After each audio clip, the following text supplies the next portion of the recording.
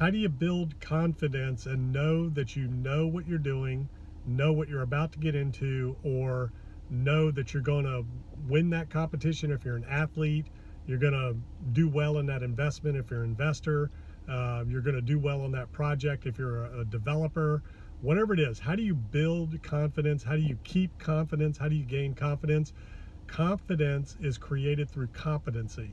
You've got to build your skills, you got to educate yourself, you got to develop yourself as a professional. You need to be an expert in your space, and then you put the reps in.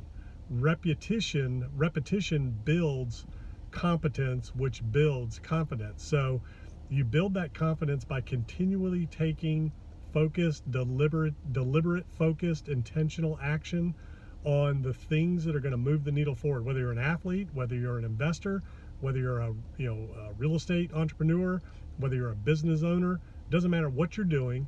In order to have confidence, you got to know what you're doing. You got to know that you have the ability to get the job done. And the way you do that is through repetition. It takes practice, it takes reps, it takes action. A lot of people are afraid to get started, and there's a lot of reasons for that. Maybe they're afraid they're going to make a mistake. They're afraid they're not quite sure that they know what they're doing, or they're afraid that maybe they're going to lose money. Whatever it is, the way you mitigate all that, alleviate any anxiety, fear, trepidation, whatever it is that's holding you back, is through, number one, educating and developing yourself. Number two, having the right plan. Number three, taking the right action, focus toward the right activities, the right goals, the right targets, the right vehicles at the right time, in the right way, in the right order. So that is how you build confidence. It's through competence, it's through repetition, it's through focused, deliberate action on the things that are going to move the needle forward in your business, in your life, on your goals.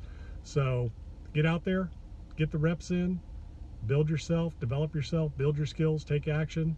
You will build confidence in yourself, and you will build competence in yourself.